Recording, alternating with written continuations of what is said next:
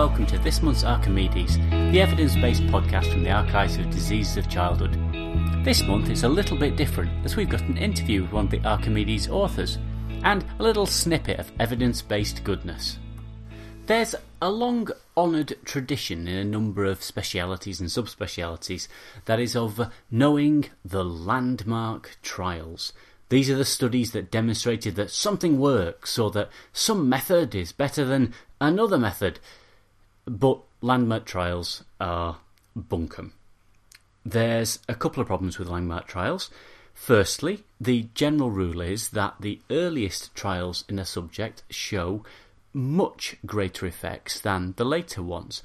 It's been demonstrated in a fair few examples, including there's a classic from 1998 that demonstrates that the time for positive trials to get into publication is approximately half that of the negative trials, if the negative trials get into publication at all. Accordingly, the ones that come out first, that show that Superdrug works, are likely to be positive and likely to be more positive than the other trials. They'll also be around for longer and so more likely to actually get cited, and so being more cited, they're more likely to then generate citations, and it goes on and on and on. And that sort of pattern becomes problematic and means that the landmark trial, the one that said Superdrug works, often hugely exaggerates what Superdrug really does. There's an amazingly good paper that takes a series of landmark studies, that is, papers that had been cited for over 1,000 times, and then looked to see what subsequent studies had shown. In this, only 44% of the landmark trials stood up in the end, and over half of them, subsequent studies showed either the opposite direction effect or much, much smaller direction of effect than is spotted in the first place. I guess I do like landmark trials to some extent, in that what they tell us about is the history of a subject and the way that it's been worked. But that's all they do. Landmark trials are for the historian in us. For the clinical researcher, we really need to look for systematic reviews. So this part of the Archimedes podcast this month is me interviewing Professor Sally Kinsey and Dr. Meni Rompola. I'm actually interviewing in the hospital, so we might get ambulances, small children, angry Yorkshiremen in the background. So apologies in advance for if we get interrupted in that way. So, Meni, are paediatric oncology patients at risk of transfusional iron overload? Your scenario was of a 3-year-old girl being treated for ALL who'd received multiple transfusions of red cells, and platelets over the time. But she was one of 4 kids, and the older children, or one of the older children, had had beta thalassemia. And as part of beta thal, had received many red cell transfusions, but the mum had always been talked about iron overload and the need for iron chelation. But this didn't come into the conversation when her younger child, being treated for ALL, was having multiple transfusions as well. Can you tell us about that clinical question and how you went to find the evidence? So it was a very interesting point, and I tried to find if there was enough evidence about iron overload in the cancer population of children. So I did search on all Ovid Medline databases, which yielded about 123 results. After reviewing them, there were some extra studies that were added on to that, but in the end, only 11 had similar methods quantifying the iron overload, which were included in my review. And what was the quality of those studies like? There is great uncertainty on this topic in the literature, and it's been very widely reported with different cutoffs of transfusional hemoglobin, different measurements. Most studies use serum ferritin, which is an easy and cheap way of measuring iron overload. Other studies used MRI imaging, and only one used the gold standard, which is the liver biopsy.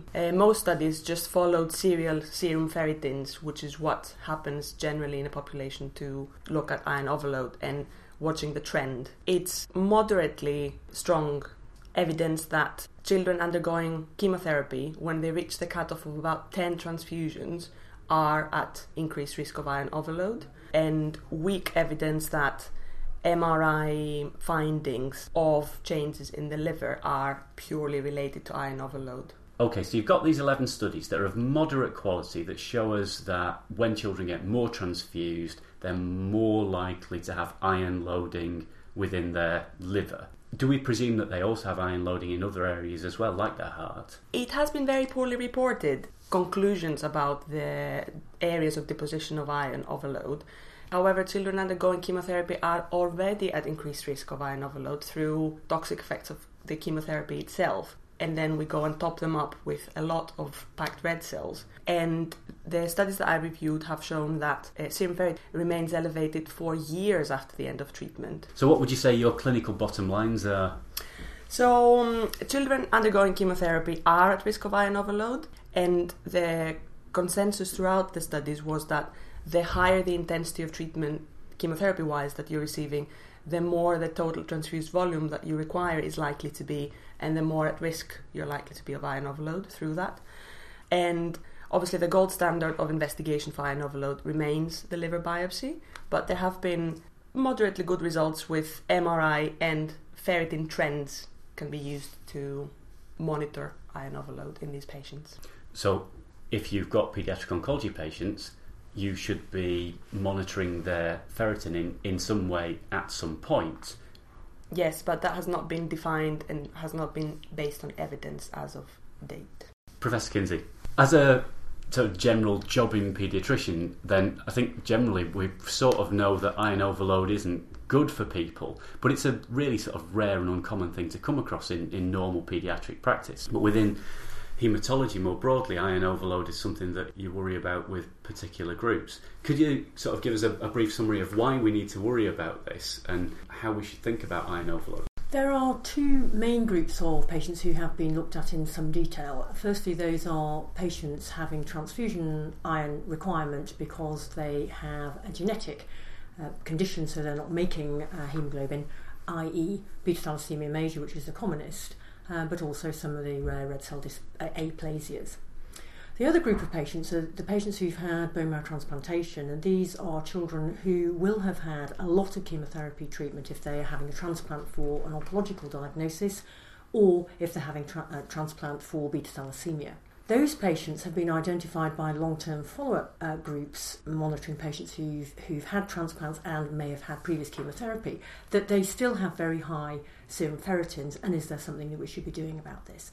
And the answer is that yes, we should. We know from studies in beta thalassemia major that iron overload is very important, particularly in the myocardium, in the liver, in the endocrine glands, with a very high incidence of diabetes mellitus, hypothyroidism, hypogonadism, infertility, etc.